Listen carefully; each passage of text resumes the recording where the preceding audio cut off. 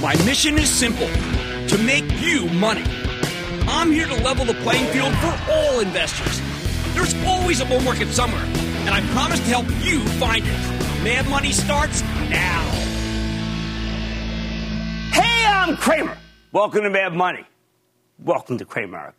Other people want to make friends. I'm just trying to make you some money. My job is not just to entertain you, but to educate and teach you. So call me at 1-800-743-CNBC or tweet me at Jim Cramer. Can human ingenuity triumph over inflation fast enough to keep interest rates low and the stock market humming?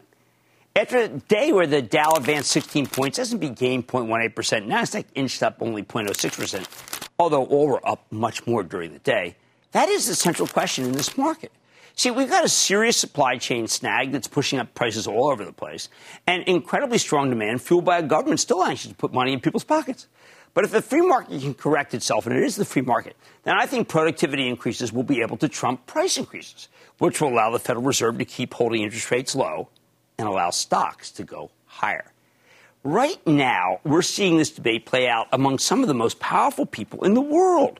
Jack Dorsey, the CEO of Square and Twitter, which, by the way, reported a better-than-expected quarter this very evening, believes that we're in an inexorable path to hyperinflation, where dollars become worthless while other storeholders of wealth retain their value. In his case, he thinks crypto will do it.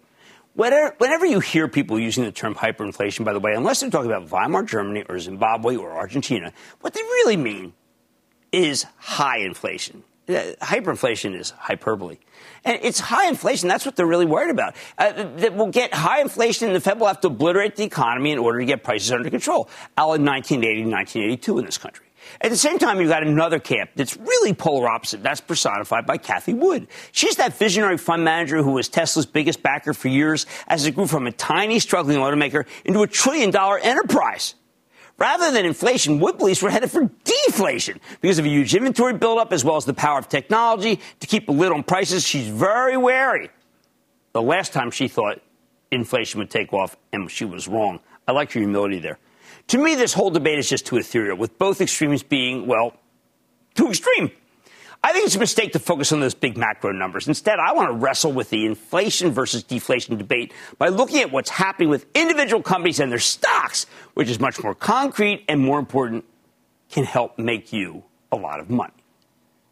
Today, some huge companies reported, and they made me feel less confident in Cathie Wood's vision of a deflationary future because so many of them told us that rising raw costs are putting pressure on their ability to make money. I've always rooted, for instance, for 3M. It's a great company that my father used to rep in Philadelphia, selling Scotch tape and sashimi, dating me. It's a dividend aristocrat, great track record of innovation. Historically, they've made a ton of money from their new products. 3M is still following the same game plan, but high raw costs are muting their gains. So the stock trades roughly unchanged, despite strong organic growth that had driven the stock up big in the morning before its conference call. General Electric, on the other hand, was able to overcome both higher costs and port congestion, delivered an excellent set of numbers. The stock rallied nicely. But when you look under the hood, there were some disappointments. Take windmills. There aren't enough orders. And in the meantime, the steel they need to make this stuff just keeps getting ever more expensive. Bad for GE. Very good for steelmakers like Nucor, which we own for the charitable trust. Still, the vast majority of GE's business lines look good to me, especially aerospace service, although healthcare is very good. And there was a mosaic of strength all about the quarter. After listening to the conference call, I'm convinced that Nucor will have a good year in 2022, though. Something that's not baked into the stock here. I think it's still buy at $111, down from $128 in the summer because prices will be up again next year. The analysts aren't looking for that. Unfortunately, some other industrials put up terrific numbers and meant nothing to their stocks because, again, Wall Street's so worried about rising costs. Think Raytheon Technology, the defense and aerospace play, Otis, the elevator company, both of which were created by the United Technologies breakup. I think there's some real stupidity going on here. Otis got hit because they do business in China, and people are worried that the Chinese residential real estate market is on the verge of collapse, thanks, yes, of course, to the Evergrande fiasco. However, Chinese property companies only account for 3% of Otis's book of business. In the U.S., every line of business was on fire, including, get this, Center City offices. That caught me by surprise. I think Otis and Raytheon can bounce back if Wall Street starts believing that we can get inflation under control. Look at those stocks to be up next week at this time. Now, this inflation versus deflation debate plays out all over the place, in every single sector. Take United Parcel and Eli Lilly, two more charitable trust names, both of which reported incredible numbers that, to me, tell a story of deflation. UPS has managed to keep costs down while its volume expands. especially among small and medium-sized businesses, where the real growth in this country is. If you remember, CEO Carol Tomei came on the show after the last quarter, and the stock was pummeled, and she promised that there'd be good numbers coming up. People didn't believe her. I think United Parcels gains came down to higher productivity, which helps keep costs lower. There were tons of short sellers here betting that UPS would lay an egg, just like FedEx did. Nope. Tomei delivered and put FedEx to shame. The cash flow, the dividend, all incredibly strong. With big gains like this, you tend to have, by the way, a second-day run, so I wouldn't take profits just yet. All right, how about the controversial Eli Lilly? By the way, it was up big. At one point, it was down 6, and it finished up nice 3 points. Most people don't think about this one as an inflation or deflation story. That's wrong. Why? Because Lilly's working on a drug that's the best hope for rolling back Alzheimer's, a disease that costs the system fortunes, a horrible disease. Lilly could change that. I do a lot of work with the American Migraine Foundation because I'm a pretty bad sufferer of it, and that gets me involved with a slew of brain doctors. Count me a believer.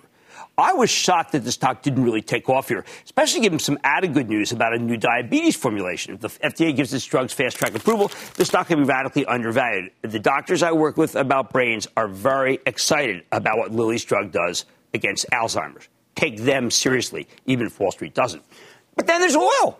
If we're going to tame inflation, this rise in oil needs to be stopped. More on that later. The oil rally is the one visible force that could make the Fed tighten if it continues, along with the inflation, housing, commodities, and, of course, labor. Of course, the housing market can cool on its own. That's what always happens when it gets too expensive. Commodities can go into glut as high prices spur companies to boost production. That's something that Kathy Wood talks about in some of her tweets. Labor, intractable until we finally beat COVID.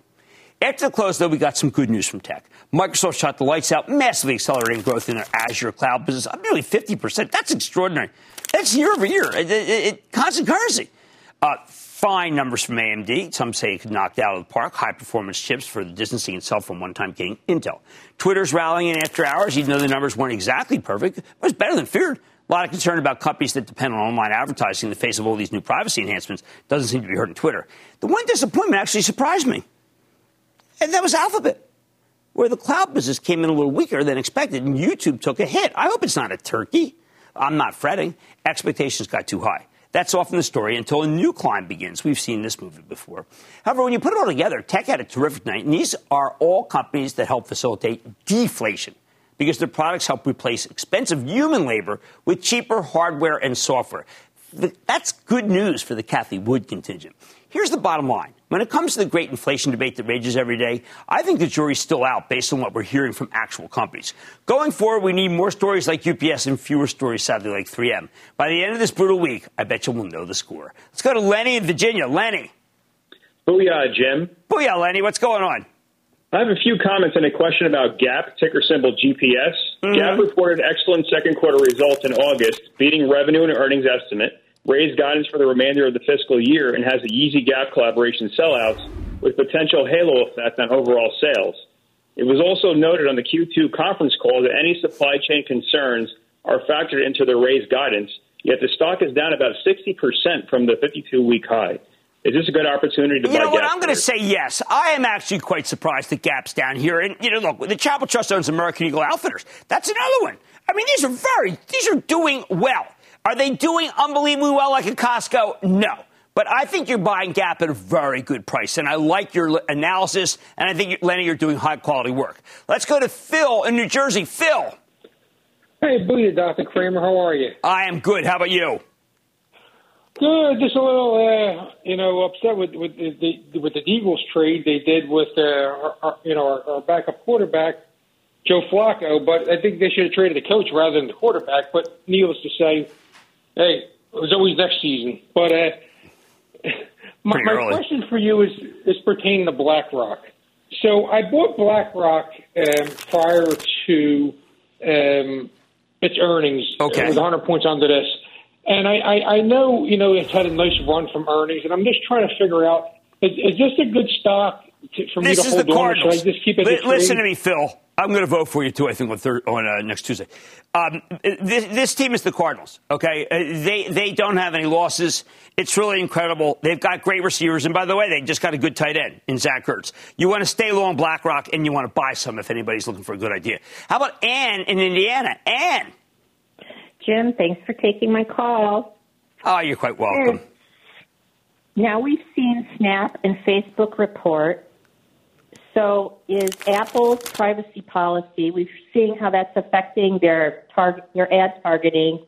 Is this a red flag or an opportunity to buy Snap at a discount? I think Snap is overly discounted. Its problems. I think that Twitter showed you tonight that not all is bad. Look, there's no doubt about it. Apple is on a warpath for its own customers. We don't really want to be tracked. That's what Apple's doing. I bet you the next iteration is even more positive for Apple and less positive for the online. Snap has come down a lot, though. I think maybe people panic. Now, I think the jury is still out on this great inflation debate that we actually have very visibly between Jack Dorsey and Cathie Wood. Going forward, we need to see more stories about deflation, fewer stories about rising raw costs. On Mad Tonight, Logitech reported last night with a better than feared result. So could this quarter be the push that the stock needs to break out? I'm going to talk to the CEO. And oil is continuing to boil higher. But could the rally be running out of steam and nearing a top? I don't know anybody's thinking that.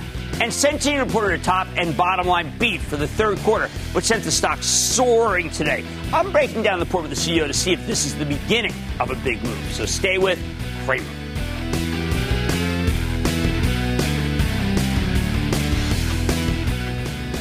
Don't miss a second of Mad Money. Follow @Jim Cramer on Twitter. Have a question?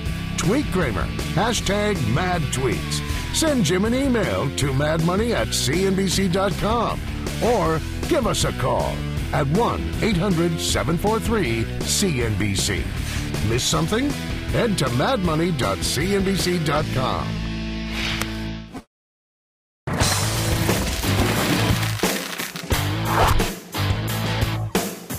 Here's a good question. How long will Logitech International be stuck in this penalty box? This maker of computer accessories, consumer electronics, and gaming equipment had a huge year in 2020 as one of the biggest beneficiaries of the stay-at-home economy. But that means they're up against some insanely tough comparisons in 2021. And you know how much Wall Street hates that.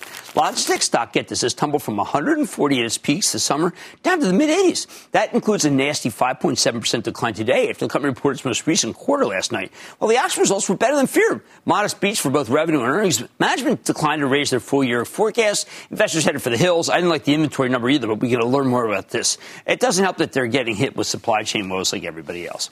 At this point, Logitech's now selling for just 19 times earnings, even though the company continues to grow, even in the face of difficult comparisons. And they keep taking market share in most of their important categories. So could this be a buying opportunity? Let's check in with Bracken Darrell. He's the president and CEO of Logitech International to get a better read on the quarter and where his company's headed. Mr. Darrell, welcome back to Mad Money. Thank you so much. Great to be here, Jim. Thanks a lot. Well, Bracken, I have to tell you, when I saw the numbers, I said, okay, enough is enough. These are good numbers. They're better than feared. Gaming is terrific. The market's obviously a very, very tough market. But can you explain to people which of your positives are secular growers that are going to be with us? Because I think you've got a lot of secular growth ahead of you. You know, I feel a little like the kid in the candy store. I mean, almost all of our business is in the secular growth box, which is, you know, we're in there for video collaboration. It's all collaboration is going to move to video. We're in there for workspaces. You know, people are going to have multiple workspaces because now they're working hybrid. We're in here for gaming, which you and I have talked about so many times. It's going to be the biggest collection of sports in the world for participants and spectators. And we're in there for streaming and creating, where everybody's watching everybody else stream and create. More and more hours are being spent on it. So we're in a really, really good position long-term from a secular growth standpoint. All right, well, let's just pick at some of these to be sure that we know what some of these sellers might be thinking about. How about video collaboration? A miss, and yet video seems very, very hot. Could people be looking at that? Yeah, for sure. You know, and I think, we were negative versus a year ago on video collaboration, and that seems kind of alarming. But you have to realize we more than doubled last year this time. So we really had strong growth. And, you know, and I think, you know, an underlying sellout was up 22%. So it was a strong growth. We did bring our channel inventories down this quarter. You know, last year we sold kind of ahead of we sold in ahead of sellout all year long as we were building inventory. This year we're bringing it down as we're starting to promote some. But overall, we feel really good about the momentum that's happening in video collaboration. Some people focus on the incrementally negative cash flow commentary. Could that be it? Could be. You know, Richard, we generally say, you know, our cash flow will look a lot like our non-GAAP earnings. And this year we said, well, it's not going to be quite that, maybe 70% of that. And the reason for that is that we're putting more into inventory. the reason we're putting more into inventory is a couple of things. One is we've made some strategic bets on inventory to make sure we've got product to sell. This is a tough environment to make sure you can supply products at regular rates. And the second reason is this big logistics slowdown, which I'm sure a lot of people on your show have talked about. That has basically kept product in kind of the air freight camp more than usual. And by the way, that's also going to result in a little bit of impact on our margins. And I think that might have alarmed people a little bit, although our margins are really strong relative to our goals.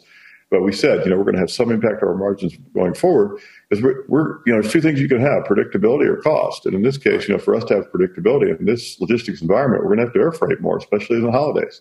So that'll affect our gross margins a little bit. Right, gross margins. Because Bracken, I give your stuff for the holidays. I find your stuff to be what everybody wants. I mean, honestly, that's what the kids want. My kids are gamers. Are you going to have everything we need?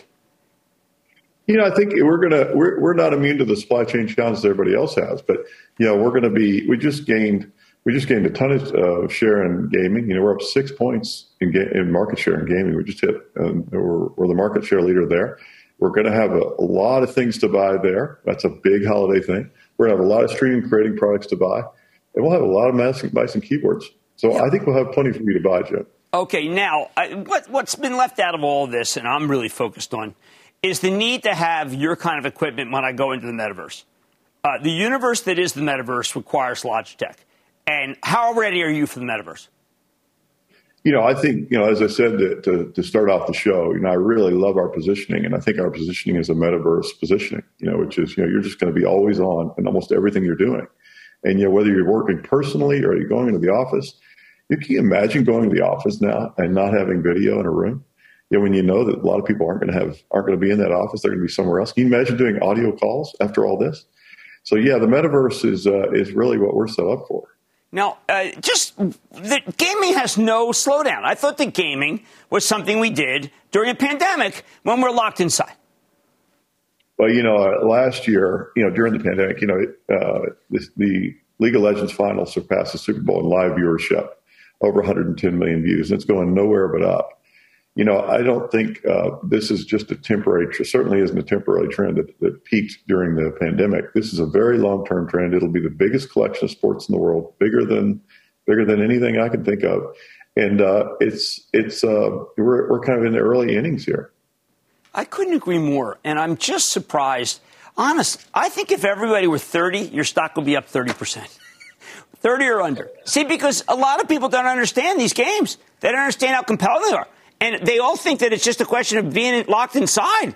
It's what people do for entertainment. And I think Logitech's set up for it. I think your stock's down enough. You have tons of cash. You can do whatever you want. I'm super excited about where we are. I love to be the underdog. It's my favorite thing in the world. So it's taken us a while to get here. So I love this positioning, Jim. Stay tuned. I like that. You're the dog. And you'll be in the hunt. That's Bracken Darrell, CEO of Logitech. I wish you the best of luck. Thank you so much, Jim. I appreciate it. All right, you heard him. He's the underdog. And Mad Money's back after the break.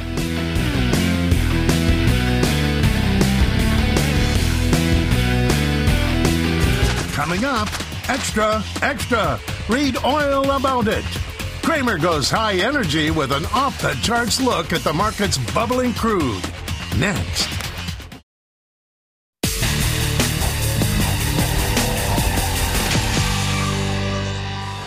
Right now, as I said at the top, the biggest worry in this market is inflation. And the most important component of inflation is skyrocketing energy prices, with oil breaking out over $84 today. But what if oil peaks? That'd be a huge positive for both the economy and 90% of the companies in the S&P 500 that benefit from cheaper fuel. I know there's a widespread sense that inflation will continue endlessly. The oil move is unstoppable. Lots of people talking about $100 oil. However, some of the smartest people I know are already seeing signs that crude could be nearing a top. They think this oil rally could be on its last legs. Why? What we're going to do, we're going to go off the charts with the help of Larry Williams. He's that legendary technician I like so much, market historian, who's been trading stocks, futures, and commodities since before I had puberty. Larry's written more than a dozen books, created tons of his own proprietary indicators, some we'll hear tonight. But I keep coming back to his work because he's got a stunning track record since the pandemic got rolling last year. That includes the boldest contrarian call I've ever seen when he called the bottom last spring when most experts were still running from the hills. I bring this up because right now Williams has another bold contrarian call, and you better focus on this because he's looking for a top in crude oil. Why? Remember, his methodology is all about looking at the historical data and drawing inferences from what's worked in the past. He's empirical, not ethereal. Take a look at this chart of oil from 2012 through 2014, during the heyday of high prices. This picture shows you one way to spot when a top is coming. Okay? Down at the bottom, there are two very important lines. The black line shows you open interest in the oil futures, okay, right here. That's the total number of outstanding futures contracts. And the red line shows you the net long or short positions of commercial hedgers. Every week we get commitments of traders data from the Commodity Futures Trading Commission, right? And they show you what small speculators, larger speculators, and commercial hedgers are doing with their oil futures, as Carly Garner has often explained to us. Williams believes, I think correctly, that the commercials have the best understanding of the energy markets. These are the people who are actually involved in the industry day to day. They're not gambling. So Williams likes to look at the relationship between what the commercials are doing and the broader oil futures market. When open interest rises, it means there are more contracts being open. But you need to know who's the driving force behind those contracts. In a situation where open interest is rising, but the commercial hedgers are lightening up on their positions, well, that tells you that it tells Williams that the new buyers are probably weak hands. In other words, when the black line, okay, goes up while the red line's going down, that's usually a sign that oil's about to peak. Sure enough, we saw this exact pattern happen four times in 2012 through 2014, which he thinks is the analogous period. I tend to agree with him. Now let's look at the same data, but for 2021. Look at this. It's the same pattern, the exact same pattern. Commercial hedgers, okay, net red, they are unloading the oil futures while hedge funds and home gamers have been buying. So you see the red going down. We have that, and the others are buying. This is precisely what we get before we hit a peak. Before, remember, we're trying to think about what's going to happen in the future, not now. Next, I want you to look at another one. This is the Williams-Cotsey, which is the indicator Larry put together to measure institutional buying and selling. This is a leading indicator, and it's now dipped into sell territory. That is a very, very strong negative. The Williams-Cotsey has been right far more often than it's been wrong, and we're in a bad situation right there. He's come up with other indicators, too. I want you to check out this time period with his Will-Val valuation tool, which tells you when a commodity has gotten overbought or oversold. Right now, it's an extreme overbought territory, meaning it's come up too far too fast. For Williams, when this indicator goes above the red line, which is right here, well, that's when you need to start looking for sell signals. It's been a pretty accurate forecaster. Meanwhile, when it comes to the seasonal pattern in oil, the trend is not your friend at this time of year. Now, take a look. Typically, Williams points out that the second half of the year tends to be rough for oil. In a normal year, we get a seasonal peak sometime in July. This year, though, oil has been able to buck the seasonal pattern, with the price of crude roaring at a time when it usually goes lower. Going forward, Williams expects the seasonal pattern to reassert itself, as oil typically tends to go down through the end of the year. So far, it's been an anomaly, okay? But he's thinking it's going to go back to trend line. What about non-seasonal patterns? Take a look at this chart, which shows the price of crude versus a forecast based on the dollar index, which is in red. Since oil is priced in dollars, they tend to have a pretty strong negative correlation. When the dollar gets strong, oil typically gets weaker. You can buy a lot more oil with the same amount of dollars. According to Williams, the dollar index typically leads crude by about 33 weeks. And if you go based on that correlation, it's also forecasting a decline in oil. This is the 33rd week. This is going to change direction because this is going down. Okay, the red's the lead. Meanwhile, looking at the action in oil, Williams has also spotted a 57-day cycle. He finds that the price of crude round trips from peak to trough every 57 days, more or less. Right now, this 57-day cycle is also calling for a top right here. It's a lot of evidence, isn't it? So when it comes to the price of crude, the commercial hedgers are unloading their positions while speculation keeps ramping up. And according to Williams' various proprietary indicators, oil's gotten overbought, and pretty much every pattern he can come up with suggests that we're getting close to a peak. But, and this is a very big but, technicians also care about the trend. And right now you can see that oil's still trending higher. So when might that trend change? Take a look. The red line on this chart shows you when a trend is likely to change. As long as this line is underneath the price of oil, okay, right here, as long as it's underneath the price of oil, well, then it's bullish, and all the other charts may not be right. Williams wants to see the red line break out above the lowest low from the past 4 days or 5 days, and we just aren't quite there yet. So he needs to see this go up, this go down, and then It's over. The bottom line, though, the charts as interpreted by Larry Williams suggest that oil could have a lot of things going against it in the very near future. He ain't looking for $100 a barrel. If it's not quite ready to peak in the next couple of days, well, let's see. But going forward, he thinks you need to be a lot more cautious about what has become the easiest trade in the book, the one that says crude will continue to rise. Joe in Florida. Joe. Hi, Jim. My son said I had to do the obligatory booyah. Oh, thank you. Thank you. What's going on? Jim, you've been high on the energy stocks lately, Chevron and others. Right, Chevron. I like Chevron. I like Pioneer. I like Diamondback, and I like Devon. Go ahead. I'm sorry. I've heard you mention BP, British Petroleum, which I own.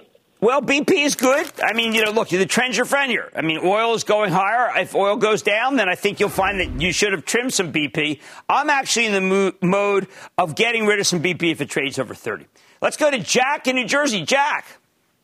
Hey, what's up, Cramer? How you doing, buddy? I'm doing good. How about you? Pretty good. Cramer, I own some Exxon, right? And I can't figure out why no one is talking about Guyana and Exxon's 19th mega oil find there. They're up to like 9 billion barrels of oil. So why is no one talking about this? And when do you think we're going to see this in the numbers? And then another thing also, being that Saudi Aramco is like 6 times bigger than Exxon now, do you see them possibly merging with a Chevron? No, they won't merge. And the reason why Exxon is not the stock isn't trading higher is that Chevron's a faster grower. And people feel a lot safer in Chevron, particularly with that board change at Exxon, where we don't really know what's going to happen at that company. Let's go to Judah in Maryland, please. Judah. Booyah to you, Jim. How's it going? Doing well. How about you, Judah? Marks. Doing well. What's up? Today I'm calling about EOG. I bought 200 shares at $85 a month ago, and today it costs $95. Do you think I should buy more? No, I don't want you to buy more. Although I like EOG, it's a very well-run company. It's got a lot of crude, which is what you want here. But I don't think you should buy more. And I think that if the stock trades over 100, I think you probably want to go in the other direction. All right, the charts as interpreted by the legendary technician Larry Williams suggest that the oil rally could be on its last legs, very contrary to what almost everybody feels. It may not be quite ready to peak just yet. It's got to go down below this and that up. But the chartist thinks you need to get a lot more cautious about crude going forward, which influenced my thinking about the last two callers, about EOG and BP. I think that makes sense. Much more Mad Money ahead, including my exclusive with Centene. How is the managed care company poised to prosper as we emerge from the pandemic? I'm talking to the CEO, fresh off the company's earnings report, which looked darn good. And Facebook has its fair share of critics. But there's one new piece of the puzzle that is yet to be criticized and could be a big opportunity for the company. Maybe its biggest ever. I'll share what it is. And all your calls rapid fire in tonight's edition of the Lightning Round. So stay with Cramer.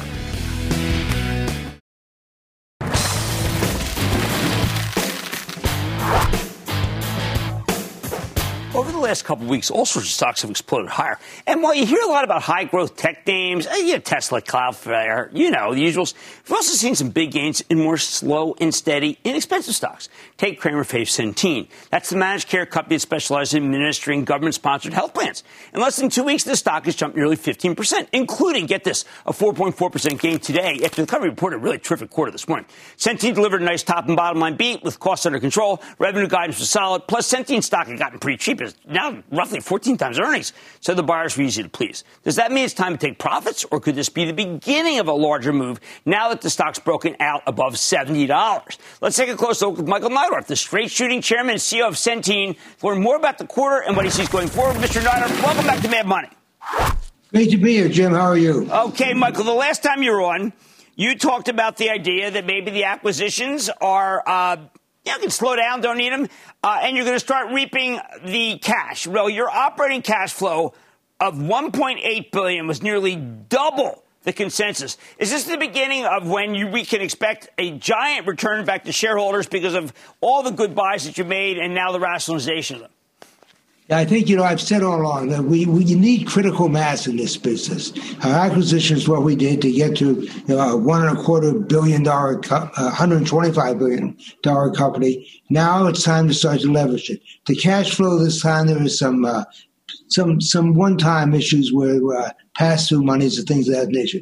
The cash flow is strong. The matrix is strong. It was a clean quarter. It's where we want to get to. It's the beginning of the value recognition that's in this company. You know, you often talk about technology and how you have the edge. And it was so great. In the conference call, you actually talked about, you gave an example of AI and what it means to keep costs down. AI takes a nurse going through a chart versus AI. I think if you told our viewers this, they would really understand why technology is keeping the cost of healthcare at Centene down. Sure. Well, the example I used was it takes a nurse on average 18 minutes to go through a chart to pre-authorize things. We're using AI. We are able to do that same process with the algorithms we've developed in 1 second. Faster than the doctor can type in the request, we can say yes. And we're saying about 67 to about 2/3 of all requests are approved. Those that are not approved, we have a person look at, so we don't depend just on AI. But it's just putting the nurses to work in things they like to do instead of the monotonous chart reviews. Well, I thought that was incredible. I am sure there are many, many other examples. But what it's certainly clear is that the idea that you can't make money serving the, let's call them underclass. Okay, I want to call it because you and I both know that we've done well in life. There's a huge percentage of people in this country who have not been able to have the advantages and not have the opportunities, and they deserve good health care. It is very clear that Centene is delivering that health care to them. You should be proud of that. But you have to be able to use every single means to keep these prices low for people. How are you able to do it in scale? Well, I think that's, using systems and the technology we have is so important. But it all starts with quality. We say, except for the grace Lord, any of us could be receiving our care this way, and we'd expect the highest quality with dignity and respect. Also, we recognize the highest quality is the least expensive. You do it the first time, do it the right way. We're dealing with the most vulnerable populations.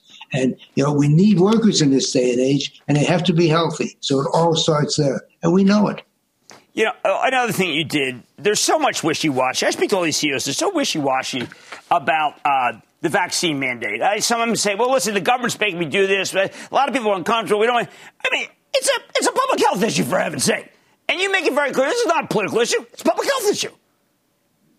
I was fortunate to hear on many occasions the King of Jordan speak, who's most respected person in the Middle East. And he said once, I get up every morning and say, I'm going to do the right thing. And the right thing here is to protect those that can't be immunized, to protect the young children who can't be immunized. And the only way we're going to get through this thing is to have everybody vaccinated. And that's what we're doing. We're saying it's absolutely everyone that can be vaccinated should be. And, we're in healthcare, and it starts here. And if we're not going to do it, who is? Are we through the vast majority of this terrible pandemic? I'm worried. No. We still have a lot of people who have not been vaccinated, which creates a host for the next variant. And the epidemiologists I work with say if it continues, they're going to get worse, and the vaccines we have now may not work on them. So I pray that we're through it, and I hope we are. But the only way I know we're going to really defeat it is to get everybody vaccinated. They can be vaccinated. That's the best way to assure ourselves that we get through it. Wow. Okay, well, look, I'm going to leave it at that because I think you're so right. And look, I don't think this is a religious issue. It's not a secular versus it's not an underclass. It's not a red. It's a blue. It's about saving lives and getting on with things. And you make it very clear. And you're a great spokesman for the health business. Jim, I just want to add, let's listen to the scientists. This is the safest vaccine we've ever developed. Yeah, very much so. And, safer than that darn mumps thing that I took. Safer than the polio shot that I took, a little while ago. Anyway, Michael, thank you so much for coming on Mad Money. It's great to see you. That's Michael Miller. He's the CEO of Centene CNC. I've been waiting for the earnings breakout. We just had it. Mad Money's back after the break.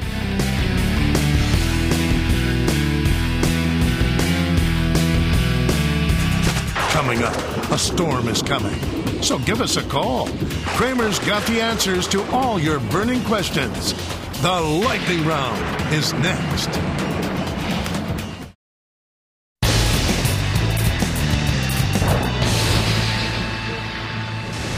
It is time. It's time for the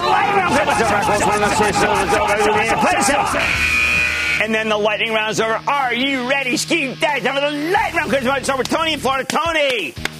Hey, Jim, got a big booyah from South Florida. Wow, wish I were there. What's up? Not much. I want to thank you for your new show that you have, or the new thing to help us out with the Investment Club. Thank you. We're really pouring. We're trying so hard to do a good job for you. I really appreciate it. How can I help? And another thing I want to thank you is that most people want to make money off of something. You just want to teach us, and I really appreciate that. I said that. I was in Mexico City the other day. I said, my whole goal is to teach. I got a huge classroom here. I want to do well for everybody. Let me do well for you. What are you thinking? Yeah, I have the stock that I bought after earnings because it missed it a little bit, and I'm a dog lover. I have dogs. My daughter has dogs, and we both use Chewy, and I bought it all the way down to 62, and now it's coming back up. I don't know if I should reinvest more into it. Look, we're in the same boat. We use it, too, particularly for toys. Stock's down 24% for the year because it's high-flying growth stock. I like it. I think you should buy more. I think it's in good shape.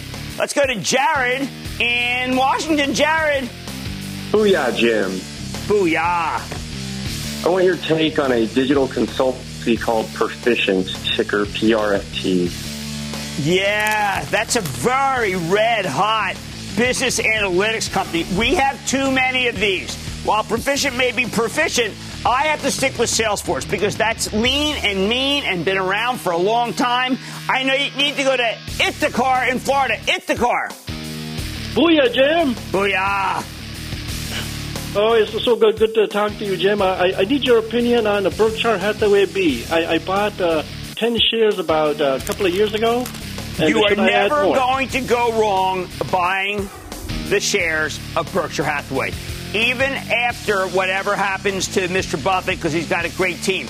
Huge cash flow, a lot of great brands. I want you to stay long that stock. Karen in Virginia. Karen. Hi, Jim. How are you? I am good. How are you? I'm wonderful. I need some guidance. All right. Need some guidance on TMC. After I bought it, it tanked, and I need to know if I should get out all the way. Canadian battery company. I don't have much surety that that's going to be the winner. I just don't think it. Remember, there's not enough room for all these companies. We're starting to see companies getting shaken out. I don't want to be in with that company. Let's go to Dave in Florida. Dave. Jim, how you doing? Happy day. I'm calling you about LEV. Lion Electric. We liked Lion Electric. This is another zero-emission vehicle. Now, again, we're seeing this shakeout. And the shakeout says be careful with these names. You have to be careful with Fisker even, which you guys doing a good job. So we're going to hold back. It's everybody wants in Tesla, and it's taking all the money away from the group. Let's go to Greg in Georgia. Greg. Hey, Jim, I'm calling about a growth fintech company spun out of Aaron's last year. They crushed earnings in Q1 and Q2. They're partnered with Best Buy, Lowe's, Signet Jewelers, and others, and they recently acquired a small buy now, pay later firm. Analysts have a $6 price target, but we're stuck in the low 40s. I'm talking about Prog Holdings, PRG. I don't know Prog Holdings. Miss, there's a lot of new companies, aren't there? I do not know Prog Holdings. I am sorry. I need to know more. Let's go to Matt in Alabama. Matt. Booyah, Jim. Booyah. Hey, I got a question about Microvast. With Oshkosh being a pipe investor and the UPS, the Postal Service contract going electric, are we buying or selling? No, we're not buying any of these lithium battery companies. There's too many of them, and they're all going down. And while they may have a move back up, it is going to be an opportunity to lighten up, not be bigger. Let's go to Joe in North Carolina, please. Joe. Yes. Go ahead, Joe. You're up. Hi. All right. I was calling about Jazz Pharmaceuticals. They bought GWPH and just look, I'm going to be unmitigated and tell you should buy this. They bought GWPH, and that is going to be still the only cannabis company that is going to get the medical recognition. And by the way, I don't see the federal government legalizing cannabis like everybody said they would. I like Jazz Pharma. That was a good move, and they didn't overpay. Jared in North Carolina. Jared. Hey, Jim. Thanks for taking my call. Of course. Calling about a cloud software company out of Wilmington, North Carolina. Quick shout out to all my people in Wrightsville Beach out there. Okay. They're a fintech space, and they're pushing their digital banking platform. So I want to get your take on a company called Encino. Encino is a winner. You know, we had Upstart. We nailed Upstart below us 100. Now, this one is not taking off the way I wanted to, whether I expected. I want you to buy Encino. And that, ladies and gentlemen, is the conclusion of the Lightning Round. The Lightning Round is sponsored by TD Ameritrade.